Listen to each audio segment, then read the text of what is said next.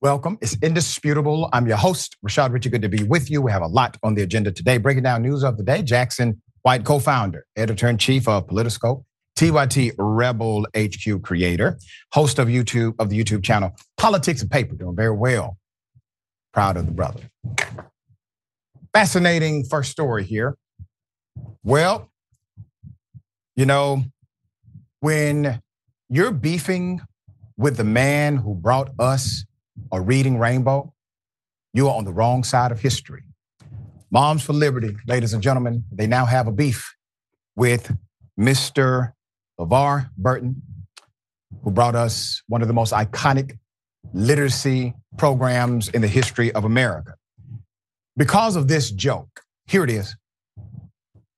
I had the tremendous honor of serving as Master of Ceremonies for the 70th National Book Awards in 2019. And it genuinely means the world to me to join you all again on this stage to celebrate the importance of literature to our shared culture. Before we get going, are there any moms for liberty in the house? Moms for liberty? No? Good. Then hands will not need to be thrown tonight.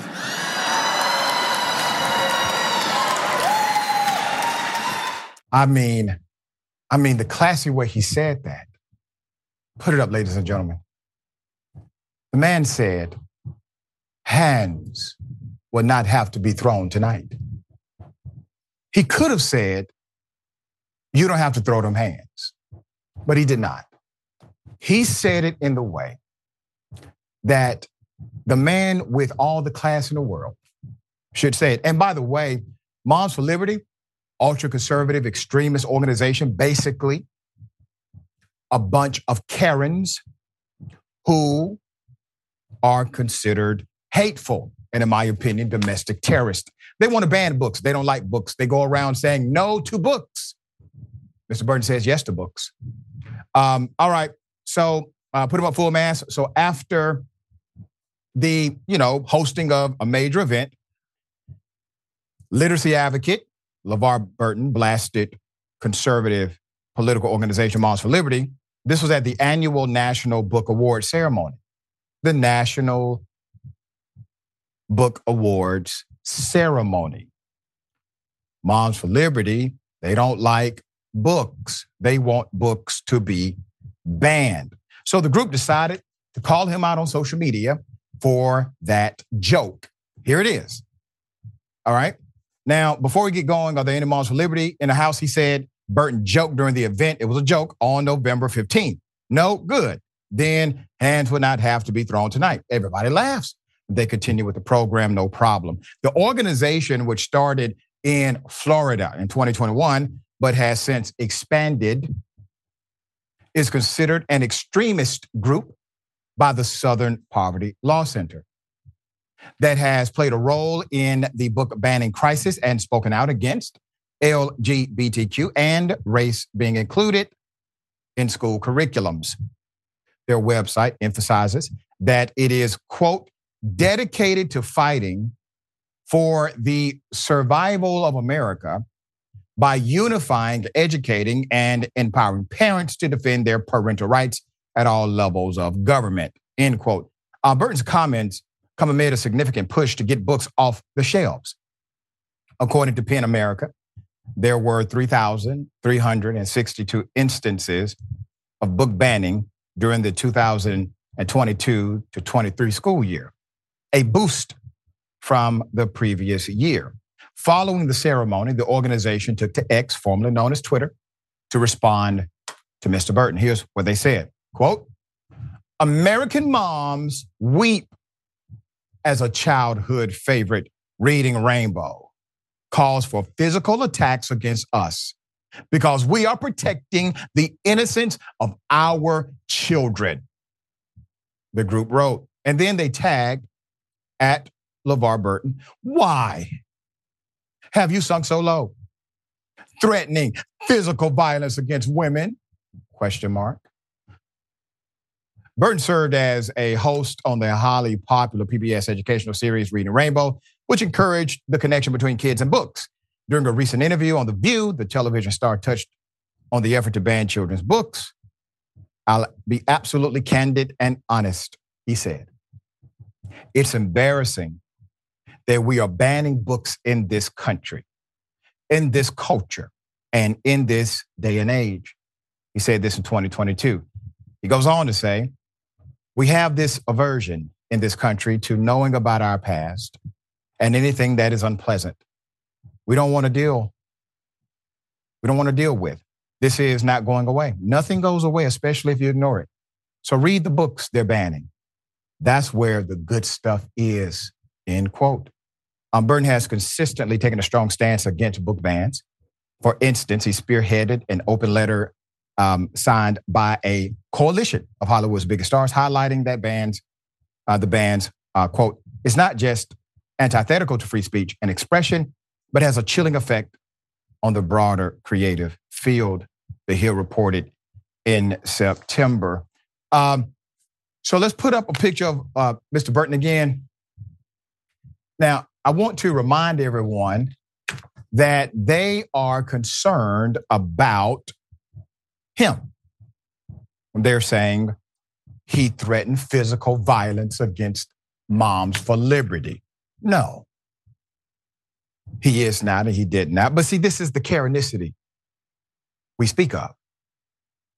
They literally showed their Karenicity on X, formerly known as Twitter.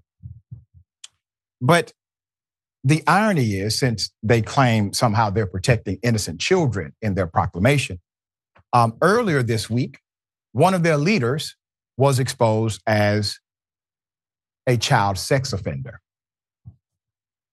Put him up, Republican named Philip Fisher Jr.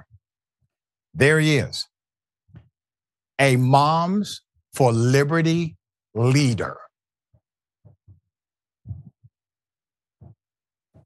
They're worried about the wrong black man, obviously.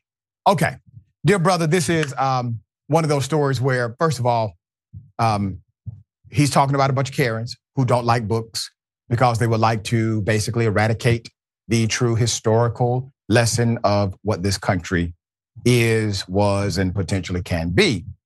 And then they come out and say, oh, he threatened to attack us.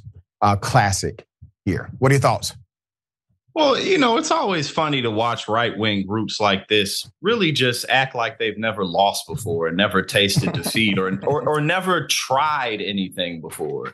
Because when you just lose resoundingly the way that Moms for Liberty did, you would think that there would be a little bit more self-reflection that would go on to say, how might we better sell this message, or how might we adjust, or is there a purpose to this? Is it going to ever sell? But the comeback of them saying, oh, he's, talking about abusing or attacking women. It's like, it really just sounds like they didn't have anything else to say.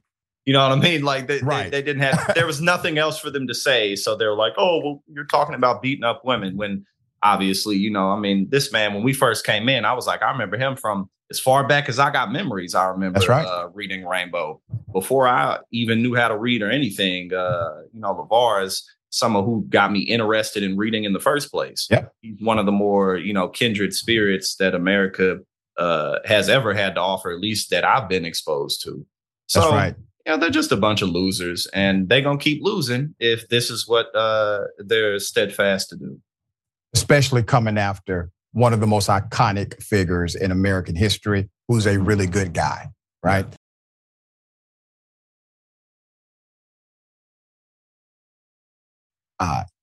Major orgies were happening at a local Taco Bell.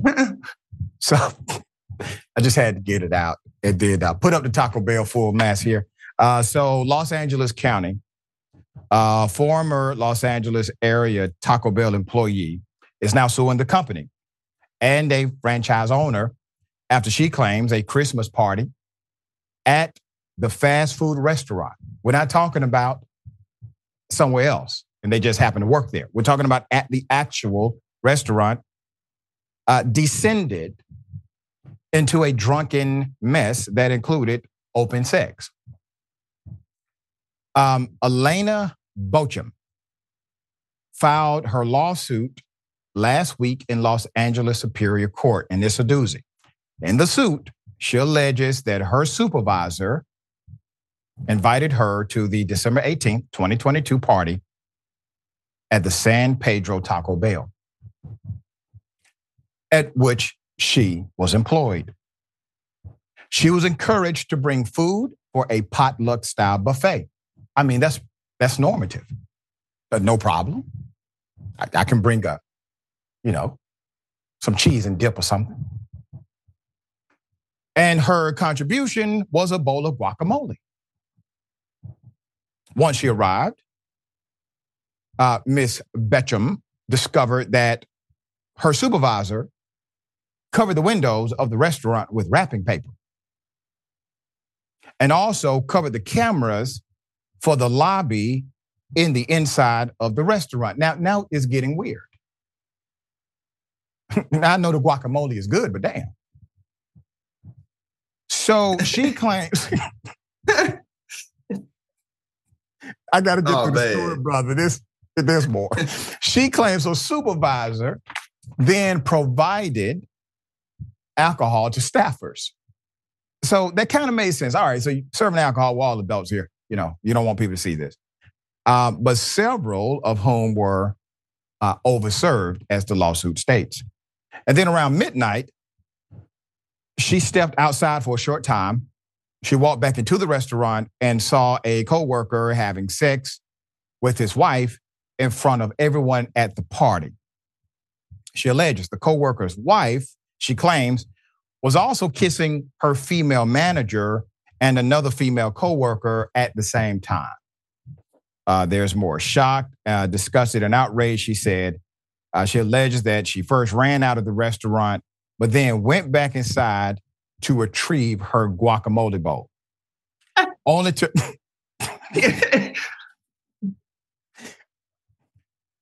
Jackson, you're going to have to let me get through this story, brother. I'm going to mute it. Okay, all right. Only to find her manager and the other coworker also involved in the sexual encounter were vomiting. All right?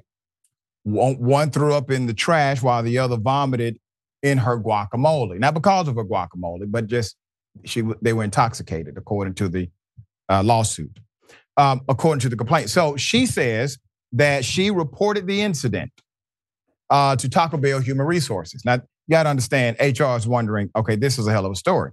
And the Alvarado Restaurant Group, that's your franchise owner, Colorado-based. The manager and other coworkers involved in the sexual encounter were fired, her complaint states. So after their termination, she alleges she was actually threatened and had her car window shattered by someone associated with her former coworkers. Taco Bell and the franchisee, quote, did nothing about these threats and instead told her that they were transferring her to a new location rather than disciplining the employees who threatened her, according to the complaint. So she eventually quit and alleges that she has suffered actual, consequential, and incidental financial losses and that Taco Bell violated anti-discrimination laws, the New York Post reports. KTLA reached out to Taco Bell and the restaurant group for comment. Doesn't look like there has been a comment on record as of yet. All right, listen. I have no issue with what consenting adults choose to do. I would prefer you not to do it at the local Taco Bell because I like to get a chalupa every now and then myself. So obviously that is a violation worthy of complaint. The attack, the physical threatening, and the property damage is what has been alleged in the lawsuit, and that Taco Bell was aware, the group was aware, the franchisee, and they decided to do absolutely nothing about it. And she is claiming, well, this is a protective dynamic that the employee-employer relationship should warrant. Dear brother, so this was the last story I expected to see this morning in the pitch meeting. Yeah, me too, man. I saw it. I was reading it. I had just got back from the salon, you know what I'm saying? Getting done up, you feel me? And I was like, oh.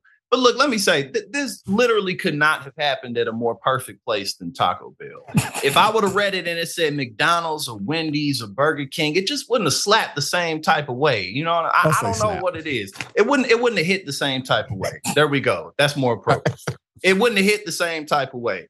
I don't, so it's just this is literally the perfect story and going into Thursday. But my question is, how does management, like upper management, even respond to this? Like, what do you really do? Like, obviously everybody got to go. You know what I'm saying? But just in terms of like public relations, like, how do you make up for this? Like, you just shut the store down. I don't know. I mean, I don't know if they're going to do all of that, but I'm really curious. Usually, and I'm going to answer that question practically. Usually these restaurant franchisee companies, they have multiple restaurants. So they have a rotation team that can kind of come in and help with the skeleton crew until you get your staff back up. Another problematic element, which is alleged in the lawsuit, is that there was an exacting supervisor involved, which creates another element of harassment when you have a supervisor involved in this kind of conduct with and obviously in front of, allegedly, other employees. We will bring you updates. I'm sure updates are coming.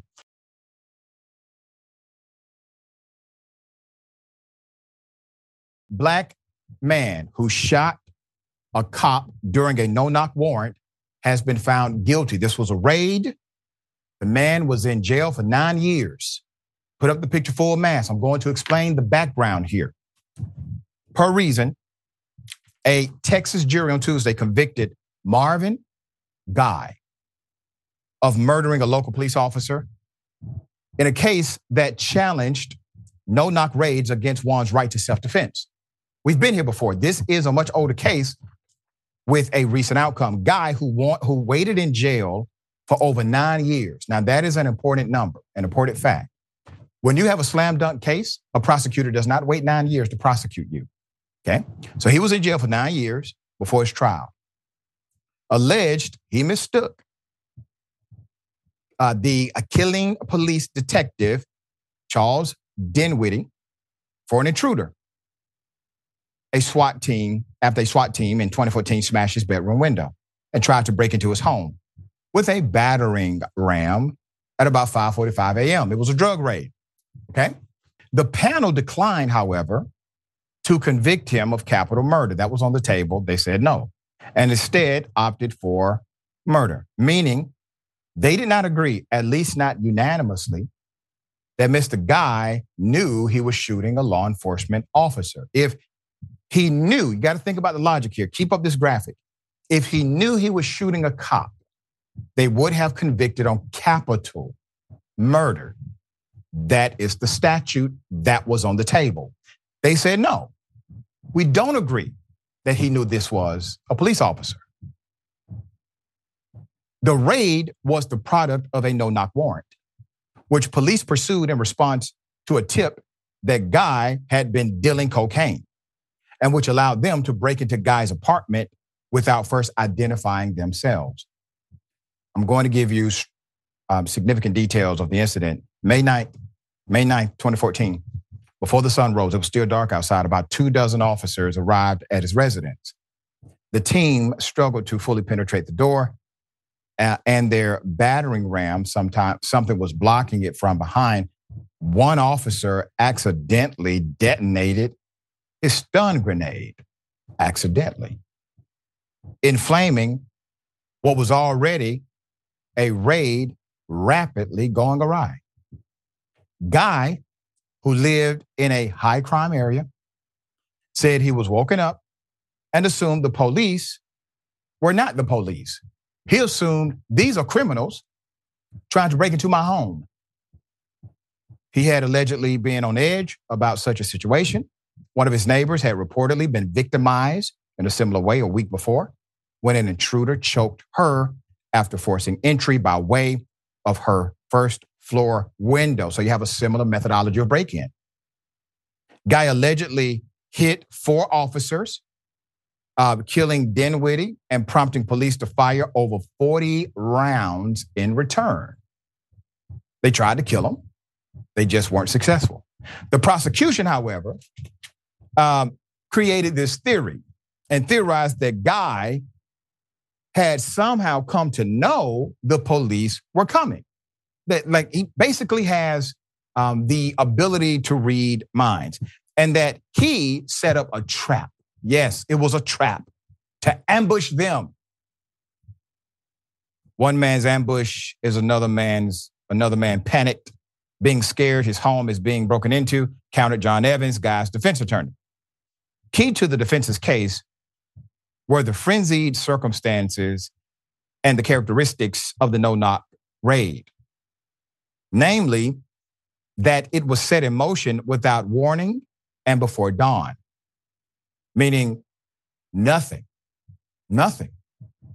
could have alerted him that this was happening, and it was dark.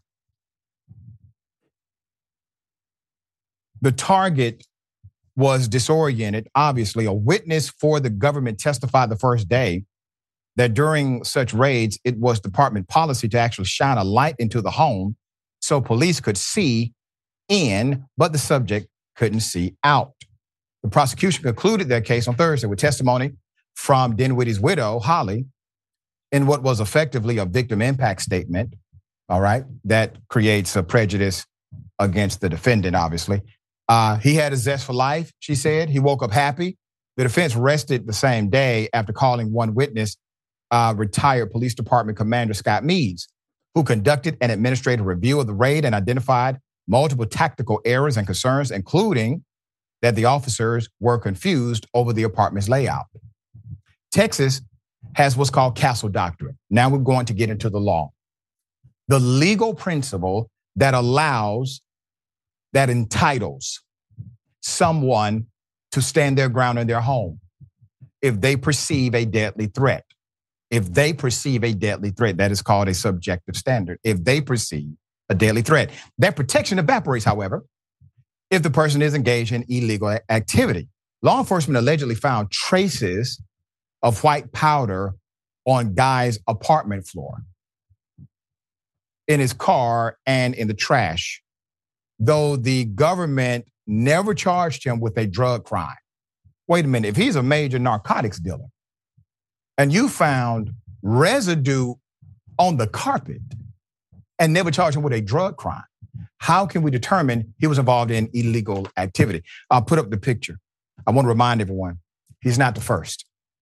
He's not the first who struggled to reconcile a no-knock warrant raid with the right of self-defense. In 2020, remember, Breonna Taylor was killed during a very similar police raid after her boyfriend, Kenneth Walker, grabbed a firearm and started shooting. He legally owned the firearm. He fired one shot at the police, believing them to be intruders. They charged him with shooting at the police. They charged him with a crime and ultimately dismissed the entire charge because it became a national story. But not everyone's case attracts the attention of the world. Guy, who was held on a $4 million bond and whose trial was delayed multiple times due to his poor health, the COVID-19 pandemic, defense attorneys leaving or being terminated, arguments with the district attorney's office over obtaining evidence. We'll find out his fate next week as sentencing. Prosecutors originally wanted the death penalty, which they agreed to drop last year in order to expedite the almost decade-long pretrial process. Let's have a very authentic conversation about no-knock warrants. Many police chiefs around the world and elected sheriffs will tell you they no longer engage in no-knock warrants because, one, it creates a safety issue for every officer involved. Number two, the reason you would even say yes to a no-knock warrant is to make sure evidence is able to be obtained, meaning if there's drugs, you don't want people having enough time to flush it down the toilet, et cetera. And one sheriff, this was a great conference where the sheriffs were talking about policing. It's really ironic. You have progressive elected sheriffs and you have some who are not. One sheriff said, listen, if a person has enough time to flush every ounce of cocaine that they have in the apartment or the house, if they have enough time to do this in about 10 to 20 seconds, we should not be serving them a no-knock warrant anyway. They have such a small amount. What evidence are we actually going to retain here, right? It's not worth killing people or having officers killed because of it. And now you have a lot of legislation on the table to eliminate this altogether. But Mr. Guy, well, his time was much too soon as far as the no-knock dynamic, and he recently had to face penalty for that, what seemed to be a very normative self-defense dynamic. Mr. Jackson, thoughts here? Yeah, I mean, you'd think unless somebody was like making a terrorist bomb threat or something, there's really not that much of a purpose to do a no-knock warrant and run in somebody's home. And like you pointed out, I mean, if somebody's really got some serious weight or some serious weapons, then they ain't gonna be able to flush it down the toilet. You know what I'm saying? Like, this is just not gonna happen. Right. So most importantly, it's just unsafe for everybody. I mean, how are you going to react, especially if you're asleep and you're in a neighborhood where things like this happen by civilians to other civilians? Like, I mean, you're going to panic. You're going to do your best to defend yourself, especially if you've been sleeping. But I think that it's important for everybody to realize that one of the biggest reasons it's not necessary to do this is because once the feds got you, they got you. You know, so like if they really decide that you have to go down, or they really decide that they collect evidence on you slowly over years, over time. They saw you do this. They saw you do that. They know you talk to. So like, what you really need to run up in somebody's home for if you're not letting them know, like, hey, man, we got you. Sit down and talk to us. So all in all, it's just a recipe for disaster. And there's better ways to go about it, especially when you're talking about an organization that has all the money and the power in the world. Right. And all of the opportunity to engage in a way that's lawful. They could have waited until he woke up, walked out, and said, sir, you're under arrest, and we're going to check your apartment while we have you in the back of this squad car. At least he would not be facing a murder penalty. All right? Yep. Okay, and a cop would be alive. All right, we got more on the other side. Indisputable, stick and stay.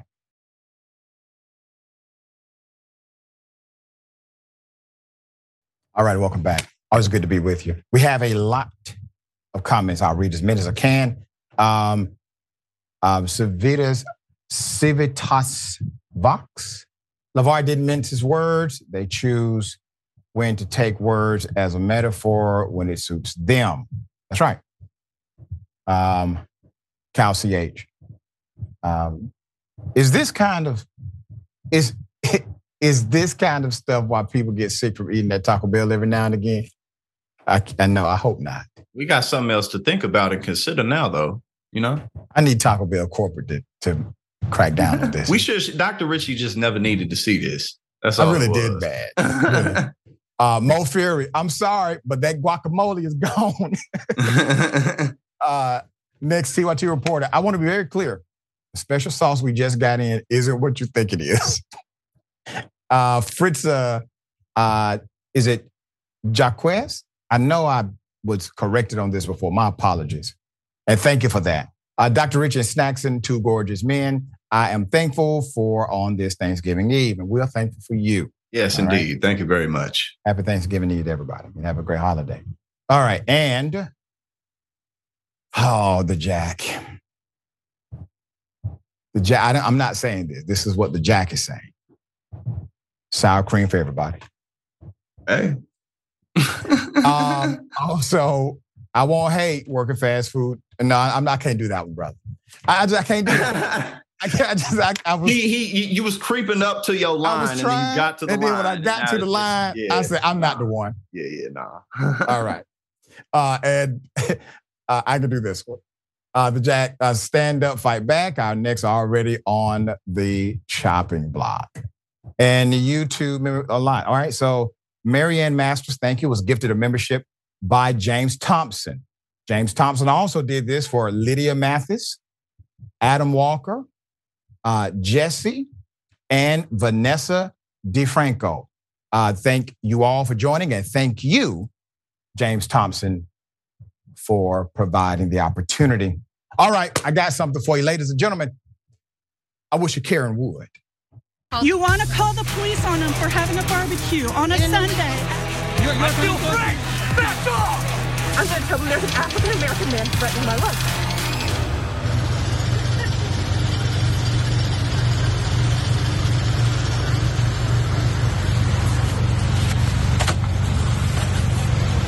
Go. Why is she here? Go.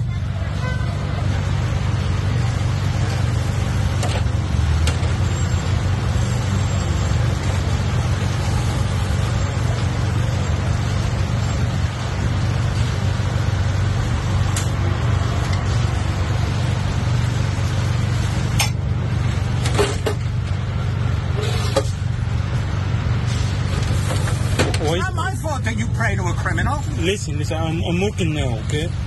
Can you leave, please? Go, please. You're not working. There's I'm nobody just here. working here, yeah. Go. There's nobody here. I'm going to put big signs here that say this guy believes in Hamas. You want to buy something? No, I don't. Okay, why stay here? I won't give you a penny of my money. Listen. Why stay here? What? Do you want to buy something? No. Okay, go. I don't want to go. I have a right to stand here. You have no right to be on the sidewalk. Do you have a permit? Yeah, I have a permit. I have everything. I have a license.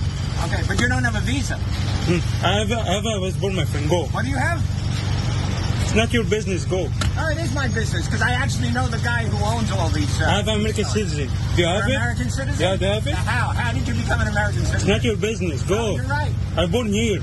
But you're a terrorist. You support terrorism. Listen, go. I'm not support something. You support terrorism. I'm not some. You Go. I'm just working here.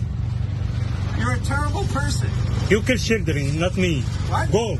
My kids? What about my kids? You kill children, not me. Go. I didn't kill children. Okay, why stay here? You know why? If we killed 4,000 Palestinian kids, you know what? It wasn't enough. It wasn't enough. Go. You heard him. He said, if we killed 4,000 Palestinian kids, it wasn't enough. There's more. What? Go. No. Muhammad was a child molester. Go. It says in the Hadith. You read the Hadith? Go. Do you read the Hadith? I'm gonna call the police. Go. How old was Aisha when Muhammad married It's not your business. Go. No, I'm asking you. Go. She was 6, and then he tried to have sex with her when she was 9, and her hair fell out. It says that in your own holy book. Go, please. No. You go. You. What's your name? What's my name? Yeah. Muhammad. Your name Muhammad? Yeah. Are you sure? Yeah. Okay, go. What's your name? It's not your business. No, what's your name? It's not your business. You asked me. Now I gave you my answer. You give me your answer. It's not your name. What? That's Are you me. here legally? Go. Why should I go? It's a free country. It's not Egypt here. Okay, I'm gonna call the police. Go. Why? It's not. Why would you do it? Why not? It's not. He kills you. He likes killing Jews. No, that's not. That's what he said. Yes, that is what he said. You're harassing me. Maybe I am. You know what? That's not. This is not. I have one more video. His name is not Muhammad. We actually do have his name, his background, and everything else. You're going to be shocked. Here it is. To my friends in immigration. Really? Okay, go, yeah. And to the Egyptian, the Mukhabarat wants your picture. Okay, yalla, go. Yeah? You know the Mukhabarat? The Mukhabarat. No, I don't know. You don't know? I don't speak English. No? Yeah, go, yalla. Mukhabarat in Egypt will get your parents. Go. Does your father like his fingernails? They'll take them out one by one. يلا روح منين يلا go. Why should I go? Why should I go? Tell me why I should go. I'm standing here. I'm an American. I have free, it's a free country. It's not like Egypt. Just smile for me.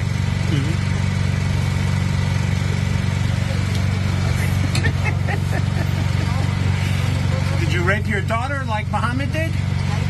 Did you rape your daughter like Muhammad? I don't speak English. You only speak English? No speak English, no. You don't speak English? Yes. All right. Well, that just shows how ignorant you are. Because Muhammad was a rapist. It says in the Hadith, in your holy book. Oh Muhammad. What? Oh Muhammad. Muhammad, your prophet. You know who he is. My prophet? Yeah. He was a rapist. He raped Aisha. Does it say that in the Hadith or not? You know that? I don't speak English. What? No English. You don't speak English? What do you speak? What do you speak? You speak Arabic? The language of the Quran? The Holy Quran? That some people use as a toilet? What do you think of that? People who use the Quran as a toilet? Does it bother you? Does it bother you? Tell me the truth. I don't speak English. You don't speak English? That's too bad. That's why you're selling food in a food cart. Because you're ignorant. But you should learn English. It'll help you. Of course, when they deport you back to Egypt and the Mukhabarat wants to interview you. Put him up full mass. This man's racism is so extreme and evil Per Vice News, his name is Stuart Seldowitz. You see, Stuart worked on the National Security Council, South Asia Directorate under President Barack Obama. Was filmed accusing a New York City food truck vendor of being a terrorist and other instances of threats and targeting. Now a lobbying group has cut ties with the ex-advisor, and an NYPD spokesperson said police are aware of the videos and are monitoring the situation. The videos posted on X, formerly Twitter, by Columbia University student show Stuart Seldowitz asking someone off camera, "Did you sexually assault your daughter like Muhammad did?" And saying that killing 4,000 Palestinian children wasn't enough. On Tuesday afternoon, the company Gotham announced on Twitter, X, that it had cut ties with Seldowitz. Quote, Gotham Government Relations has ended all affiliation with Stuart Seldowitz, an individual who has not contributed to our work in years. The video of his actions is vile, racist, and beneath the dignity of the standards we practice at our firm, the statement said. His page has also been removed from the firm's website. His past position, so Seldowitz, ironically, was acting director for the National Security Council, South Asia Directorate under Obama, and was the deputy director, senior political officer in the U.S. State Department's Office of Israel and Palestinian Affairs. He held this position from 1999 to 2003. More recently, he served as Foreign Affairs Chair for Gotham Government Relations, which announced his new role in a press release in November of 2022. Now, the reason why that's important is because they said we have not had any affiliation with this guy in years, but there's clearly a press release announcing he's part of the team in 2022. There's more. Additional remarks, all right, since the start of the conflict in October, Seldowitz was interviewed about the Israel-Hamas war. This was an hour-long podcast. The podcaster is the former chief policy officer of Parler, a free speech, quote unquote, social media network favored by right-wing users for its lack of content moderation. He said Hamas was to blame for any Palestinian civilian deaths and said reports about the poor conditions in Gaza are exaggerated. Quote, the Israelis will and have in the past done almost everything that can reasonably be expected to keep civilian casualties down as low as possible, he said, describing the Israeli Defense Forces as a moral army, end quote. Responsibility for the civilian casualties can squarely be laid at the doorstep of Hamas. Seldowitz also said it's very hard for Americans to relate to Palestinians because their culture, their history, their religion is so different than most of us, end quote. Vice notes as well that Seldowitz is also a senior consultant in humanitarian diplomacy for GDC Inc., a logistics company that services places impacted by war and natural disasters. In a Jerusalem Post article from July, GDC's chief executive officer, Madi Kohana, specifically called out Seldowitz as a key member of the team. On Tuesday, Kohana, an Israeli American, tweeted that he heard about a confrontation involving Seldowitz. Quote, I do not know the specific details of the event, and I and GDC's team condemn such language. Mr. Seldowitz has worked with us in the past and saved thousands of Muslim lives in Afghanistan and Syria. We will await further details, okay? No further details here. You see exactly where his motivations are.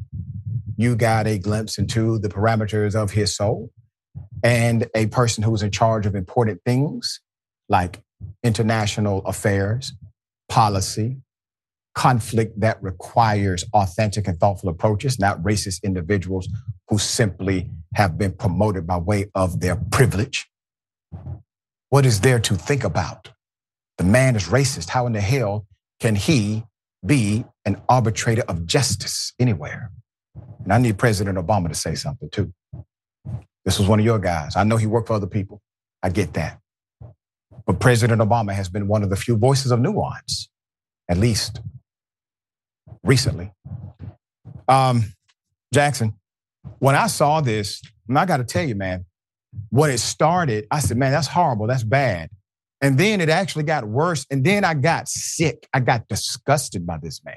Yeah, that was really difficult to watch. And like you said, the longer it went on, the more it was just, this guy goes beyond racism. He's just, he's a bully and he's sadistic. Yeah. And he sat there and he really enjoyed it. And he really tried as hard as he could to push those buttons so that he could get some type of a hurtful reaction out of them. I'm not going to waste my time sitting here what I would do if I would have saw that, because whatever. But even just, I think what's really good, though, is that people did just watch this. And I think as many people as possible should see that, because, again, that goes beyond racism, because there's a lot of people who are racist who know how to keep it to themselves, at least well enough. But again, like, that was just like, he's really, and the irony for him to say, you're a bad person. Like, oh, really? He called the dude that he's berating a bad person, but that was tough to watch. And I hope more people see this, because he's really a piece of you-know-what. Yeah, and you said it, sadistic. That is the word. Looked as if he was enjoying it. And remember, everybody, he knew he was being recorded. He knew he was being recorded, all right? Okay, we'll bring you updates as they develop.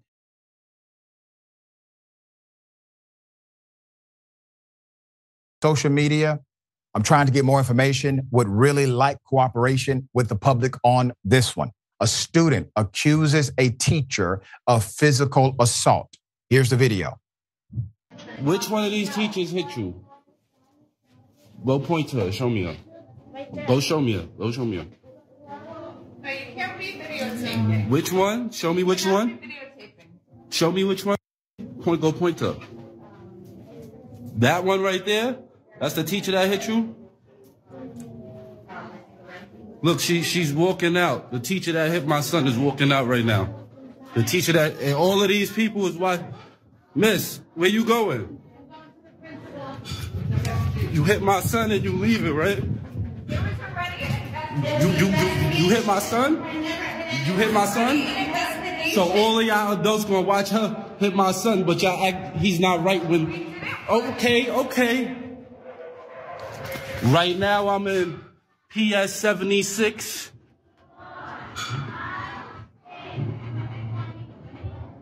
Right now I'm in PS 76 right now.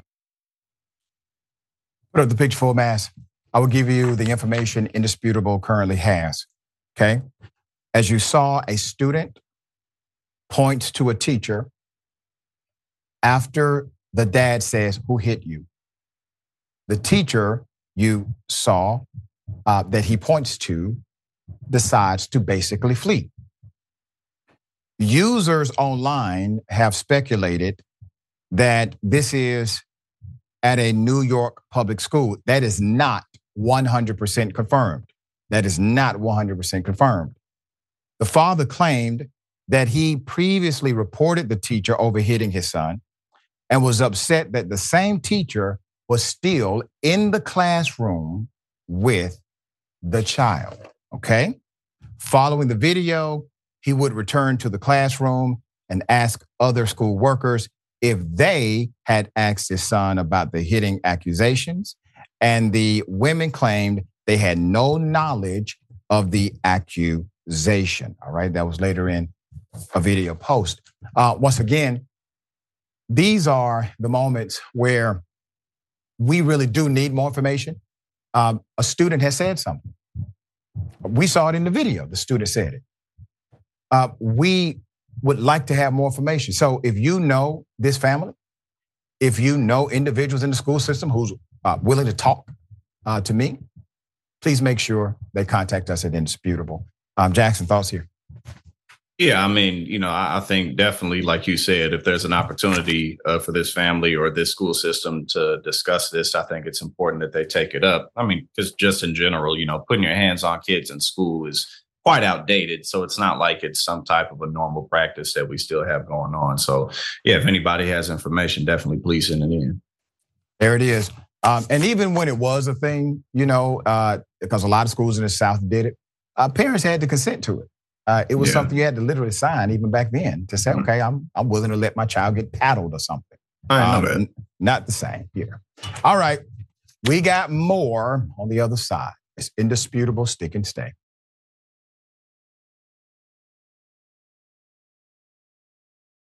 A bigoted individual decides to attack a Black woman, has pleaded guilty. I want to show you this screenshot. They basically made a citizen's arrest. Citizens, regular people, saw this happen and detained the individual. Did this happen in America? No, this was in British Columbia, Canada. William Penny pleaded guilty to assault after attacking a random Black woman in a park earlier this year, according to Castanet, a local news website. William Penny, 44, has been in custody since July 12th, 2023. And during his sentencing on Thursday, November 16th, prosecutors said, that he went after the woman at Kelowna's Park, City Park in British Columbia, Canada, because he was convinced she was recording him.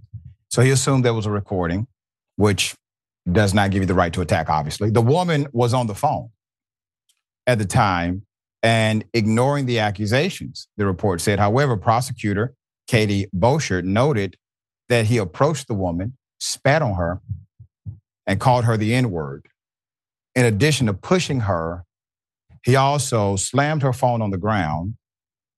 Bouchard claimed that he has a history of racist beliefs.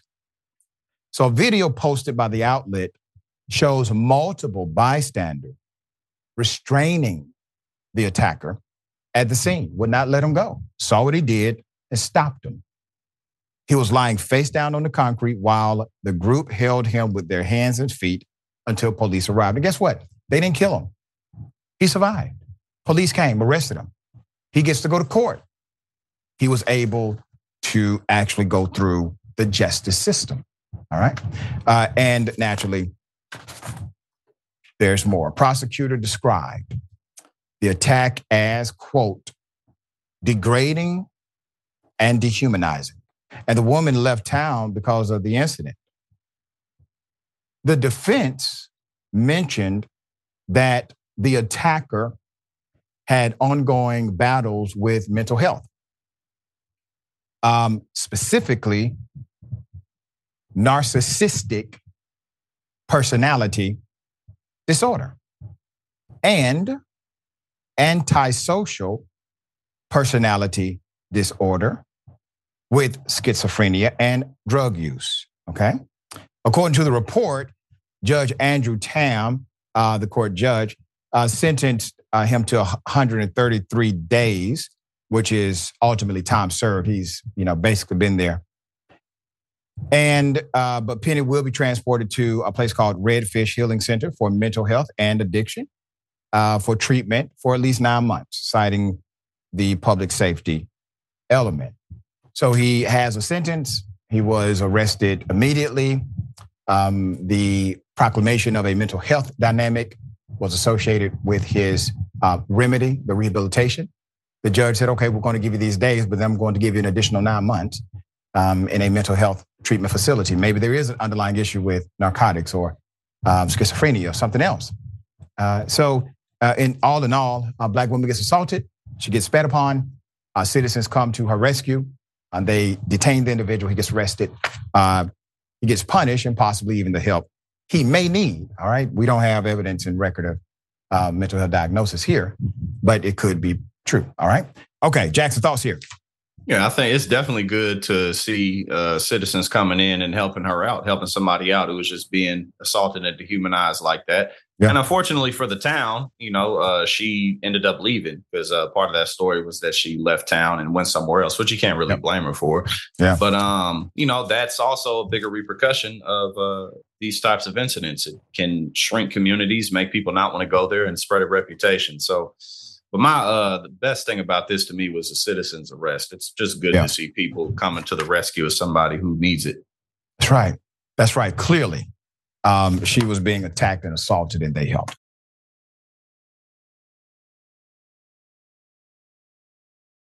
Put him up full mass.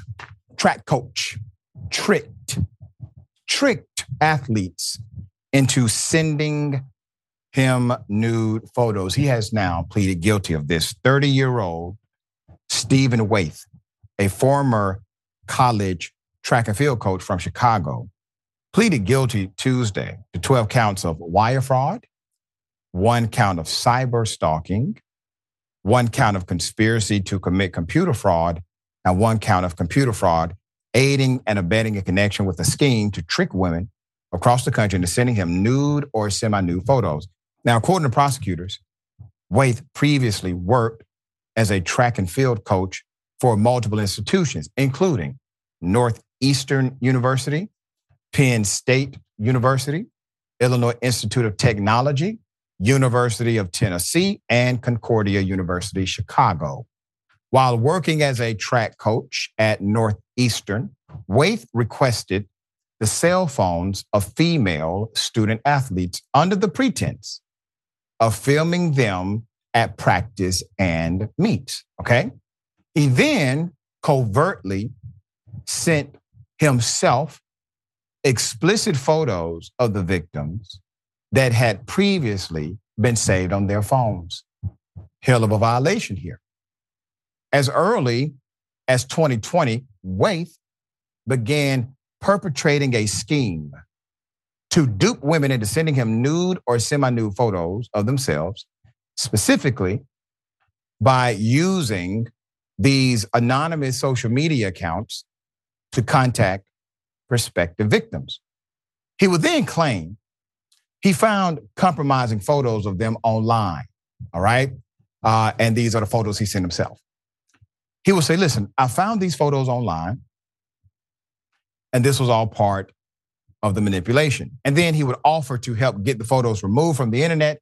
Waith also requested additional nude or semi-nude photos from victims so they could purportedly use them for what's called reverse image searches, which is insane. But this is part of his master plan. Additionally, prosecutors said that he used at least 2 female personas. One name was Katie Jovanich, and the other was Catherine Soboda, in an effort to obtain nude or semi-nude photos of women. Under the premise of an athlete research or body development study, Waith would email prospective victims pretending to be Katie or Catherine and describe a phony study for athletes. He then requested information about their height, their weight, their body fat, and diet habits.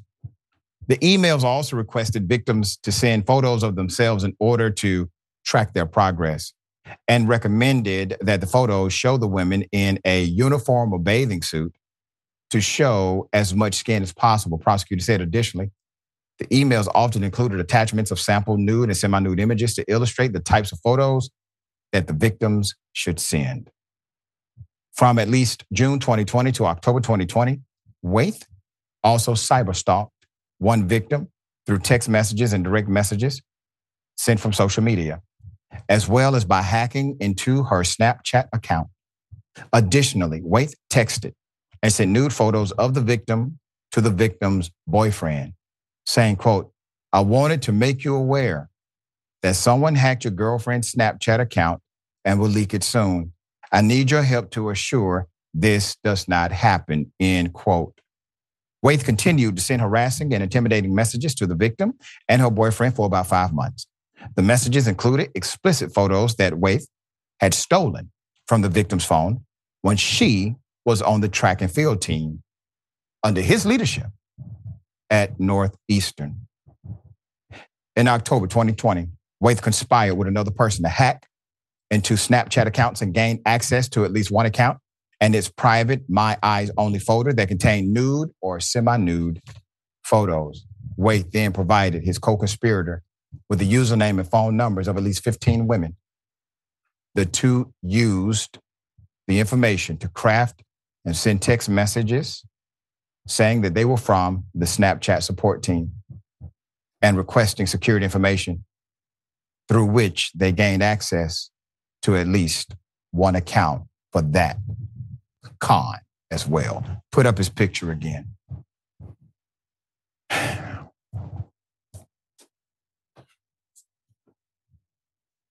Sir, you're one of the worst type of people. Period. I don't know what redemption or redeeming value you have in you, but you literally spent your time manipulating individuals who trusted you, who looked up to you and hoped to provide, and hoped that you would provide some kind of actual leadership and mentorship to them. Shame on you. Jackson, when you look at the extreme thoughtfulness put into doing something so damn manipulative and evil, you realize how dysfunctional and perverted this human being is. Thoughts? Yeah, absolutely. I mean, the amount of effort, thinking, and also the effort to cover it up and try to make sure that people don't know that it's you every step of the way. More energy was put into this, certainly, than was put into much of anything else that he was doing. I mean, this guy was, he's sick and weird. This is weird. You know what I mean? And dangerous, though. Very dangerous, and can lead to violence, not just different types of manipulation, possibly putting people's images out or whatever it is. But it's like, this wasn't even attached to some type of a money scheme or something like, hey, I got your pictures, give me some money. Or like, because at least if it was that, I mean, obviously that doesn't make it better, but at least it makes more sense. You know, this is just like you can just look at nude photos online for free. You know what I mean? Like you can get that type of content for free, and you don't have to violate people's privacy, especially not people who are supposed to trust you. And he's only 30, you know, I'm 31. He's my age going down for this. So it's like, that's it for him. This is pretty much done. He's done. And had, when I say a hell of a career, when you look at this guy's resume and the universities that he was able to work in, at 30, man, threw it all away in the, as you would say, it's sadistic, brother. All right, we got more on the other side. It's indisputable. Stick and stay.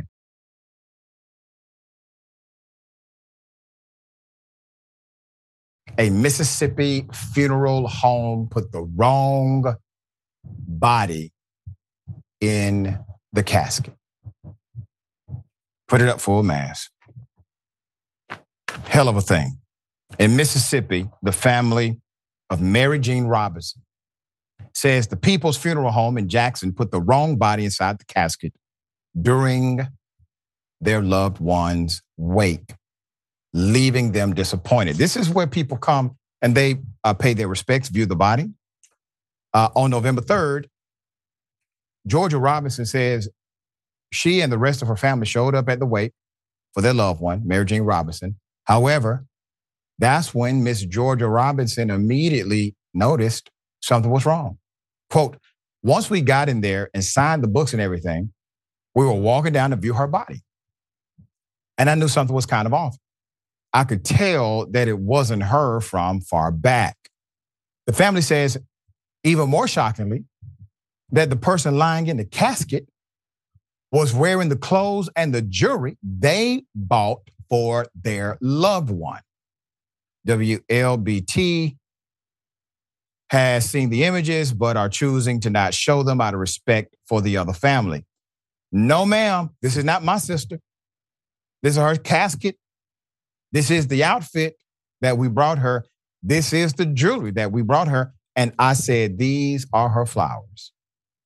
But I did not know who that is. I did not know who that was in the casket. That's when she says she demanded to speak with the director of the funeral home, naturally. The family confronted the funeral home employees about the mishap. However, Robinson claimed they gave her a hard time, told them they would have to, that the family would have to, quote, pay for everything all over again. Okay, end quote. According to the report, she got them to purchase new clothes for her sister, but they would not swap the casket. I told him not to put anything on my sister that was on that lady. He put the earrings on her anyway. Robinson said to the news station, I feel terrible just to think if we had a closed casket, we would have ended up burying somebody else's loved one instead of ours. James Stewart, put him up. One of the directors of the funeral home told WLBT News he could not confirm or deny that the mix-up happened, but says the family told him they were pleased with their services. They don't seem pleased to me. I'm going to say this. When you have to put somebody to rest, regardless of your faith background, it's one of the most difficult things in the world. I've had to do that. I've had to do it multiple times. I could not imagine how I would be impacted by having something like that happen and then insensitivity from the funeral home. So my heart, my thoughts, my prayers, my positive energy goes with the family during their time of grieving, okay? All right, Jackson, thoughts here? Yeah, absolutely. I mean, undoubtedly, something like that would stay with you forever and likely take quite a bit of time for you to get over, if you ever were able to get over it. The anger may subside, but you'd always remember that, you know? So that would just, it's incredibly disappointing, really is not a strong enough word. Yeah. And I would say probably a mistake that is probably rather easy to not make. But, you know, I guess everything happens eventually, I guess. So I guess it's one of those instances. I mean, just to imagine if they did not have the open casket, which is always an option to close it, they would have buried somebody else's body. Yeah. All right. Brother, always a pleasure having you on the program. Tell people how to follow you. Check out your great work. Absolutely. Always good to be here with you. Check me out at YouTube, youtube.com/@politicsandpaper. We got daily streams. We got daily programs, and we're dedicated to community service and local politics. So it's going well. We're definitely looking forward to being here with you next time. Thank you, my friend. Happy Thanksgiving. Happy holidays to you and the family. You as well. All right. Thank you, sir. We got more. The Bullpen is next. Stick and stay.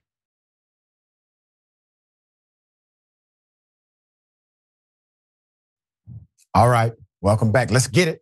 Ladies and gentlemen, welcome to the Bullpen.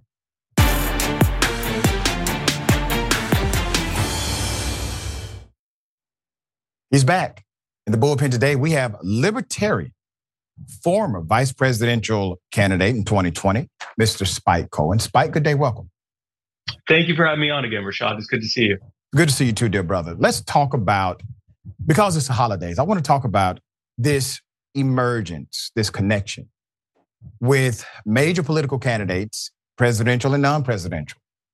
Some toying with the idea and others are directly proclaiming it, that we need to basically abandon the principles of the Constitution, abandon the principle of separation of church and state, and we need to go ahead and declare ourselves to be a fully Christian nation. And naturally, some people are under the impression that we are already a Christian nation. What is your thought about that? What's the libertarian stance on it? Right. So the purpose of the American government under the Constitution is to create statutory limitations for the government in affirmation of our lives, our rights, and our property. It's in the Declaration of Independence. It's in the Constitution. And ironically enough, those proclamations and that Constitution was heavily informed by the Lockean principles of property rights, which were informed by the Christian Enlightenment. So it's very interesting that now there are people saying they want to abandon that for Christianity, when it was actually, at least in the West, it was Christianity that led to the Enlightenment period and the concept of property rights that ultimately led to the creation of the Constitution. You know, you're so correct, dear brother. I know a little history about this. And I want to pose this question. Where do you think it went off kilter? Because literally you had this movement that was led by, and I would say it was still very misguided in some areas, obviously, but they were trying to break away from what we would know as a form of theocratic government or religious rule government in order to expand independent rights. How do you think that transitioned and transformed over time? I think it's just the reality of power, man. I think anytime that you have the creation of a government or a centralization of power, it is always going to, unless we keep constant vigilance, it is always going to creep its way towards greater centralization of power and greater authoritarianism, whether it is a theocratic authoritarianism or fascism or communism or socialism or anything else. It's going to work its way towards that because power exists to feed and create itself. And so, that is why even the founders, Benjamin Franklin amongst them, said, if we aren't constantly vigilant to protect the rights that are affirmed and protected under the Constitution, we're going to end up replacing the British Crown with something far worse. Yeah. Libertarians, and I say this often, I'm progressive enough to where I meet libertarians on the other side of the circle, right? So we actually have some things that we share values-wise in common. But there seems to be this extreme detachment from what the Republican platform historically has been, small government, fiscal responsibility, et cetera, to now government takeover. I'm going to give you an example, and I'm providing this example because libertarians, in my opinion, you all have always, at least, even if I disagree with the political stance or the policy dynamic, you all have always been authentic in your approach to them. So let's talk about big government, small government. One of the hallmarks of the libertarian movement, libertarian platform, is a smaller government, more independent rights, which is fine. Republicans used to echo the same thing. It used to be part of the actual platform of the Republican National Committee. It is there in word only because you have massive government takeover happening by way of Republican governors and echoed now by presidential candidate hopefuls to enhance those governmental takeovers. What has the libertarian response been to some of this policy rhetoric coming from the Republican ranks? Our response has been to remind Republican voters, who many of whom think they're still voting for smaller government or even rhetoric around smaller government, that the Republican leadership abandoned that a long time ago, or certainly in the last couple of election cycles. I want to remind everyone, Donald Trump spent more money in 4 years than Barack Obama did in 8 years and ran up almost as much debt as he did in his 8 years. And Barack Obama, prior to Trump, easily had the record for both spending and debt. So if there was any semblance of small government in the Republican Party, then it certainly doesn't exist in any real way. And of course, the Democrats, I don't think in certainly in my lifetime have ever claimed to be small government. So we have said, the libertarians have said consistently, if you want a government that is small enough to exist to affirm and protect your lives, rights, and property, and do nothing else, the Republican Party isn't even pretending they want that anymore, and haven't for quite some time. Yeah, but it is interesting to see kind of the about face, because now you have people like Congressman Matt Gaetz talking about being, fiscally responsible again. You have people blasting individuals for their stance on budgets that are passed now, but they challenged Donald Trump. None. The man literally created such a massive debt. Our children and grandchildren and great-grandchildren will have to pay the interest of that. But at a point, they were able to sell the deed to Republican voters. At some point, they sold this as your new form of government. Bigger government is your new form of government. How do you come back from that as a conservative movement altogether? I'm asking this in the context of, while libertarian and Republican are different, you all are considered to be conservatives the same. From a concept of smaller government and fiscal conservative, absolutely. Yeah. I would say if I were a Republican, I would look towards an elected official like Thomas Massie. He's a Republican congressman from Kentucky. He was every bit as vociferous against the overspending and encroaching big government policies when Donald Trump and the Republicans were in charge as he is now that Joe Biden and the Democrats are in charge. And he took a lot of flack for it. They put together a hand-picked primary opponent who he trounced in the primary because he has been consistent in principle. And I would look to the people like the Thomas Massies within the the Republican Party and say, listen, if you want to be a party that actually stands in opposition to the growing authoritarian governments that we're seeing under both Republican and Democrat leadership, you have to look to the libertarian, or at least the small government wing within your party, because otherwise you're just red flavored Democrats. Let me pose this to you. James Comey, former FBI director, said something some months back that I thought was simple but profound. He received a question during this panel discussion about the state of the Republican Party. And before the guy could really finish asking the question, he basically said, what Republican Party? He said, we don't have a Republican Party. There is no Republican Party anymore. All you have is Trump. And I understood his point. His point was everything is basically de-evolved to fit the small personality of Donald Trump rather than the massive dynamics associated with an actual policy platform. Do you believe that's true? Is there truth in what Comey said? I think Donald Trump has done an incredible job of reshaping the Republican Party to exist as, at least for as long as he's involved in it, as his party. I mean, he's fantastic at branding. He's fantastic at reframing the narrative, and he's essentially created a political cult of personality. I would be remiss, since you mentioned James Comey and the FBI, anytime the mention of the FBI comes up, I would be remiss not to mention the fact that the FBI is a domestic terrorist organization that was created illegally for the purpose of squelching political opposition. They killed Martin Luther King. They killed Fred Hampton. They killed Viola Liuzzi. The best day to have ended the FBI was the day after it was created, and the second best time is now. You get no complaint from me on the FBI dynamic. We literally just reported on more extreme behavior being exposed by the FBI, and more things are coming out even about J. Edgar Hoover, who somehow is still honored by the FBI. I don't understand that. So you definitely can see the trend that's taking place. And the reason why I brought Comey up is because he's still a Republican. He's a conservative, right? He's a lifelong conservative according to him. But there's this dynamic of we really don't have a platform any longer. When libertarians are in power, when libertarians get into office, what changes? What changes, we no longer rob the American people of trillions of dollars and hand it off to multinational corporations and foreign governments and big government agencies here and abroad. We don't destroy the lives and livelihoods of the American people with burdensome regulations that we exempt ourselves and our corporate buddies from. We don't create trillions of dollars in debt in the names of not just Americans now, but future generations that haven't even been born yet. We don't have the Federal Reserve create trillions of dollars out of thin air in order to finance that debt, which leads to the devaluation of our currency and the massive increase to the cost of living that we see every day. In short, we put your life back in your hands because we know that you know how to live your life better than we ever could, and we will stop trying to rob people blind to the political scam that we see today. You know, Spike, you are an authentic individual. Typically, when I have debates or conversations or interviews with libertarians, you all do not gaslight. You believe what you believe. You actually are looking at policy rather than just what somebody said and repeating it because it's a talking point. And with that being said, now I wouldn't vote for you, but I would like to see you run for president. No, I'm just telling you, I wouldn't vote for you, but I would like, listen, and here's why. I'm going to tell you why I would like to see you run for president.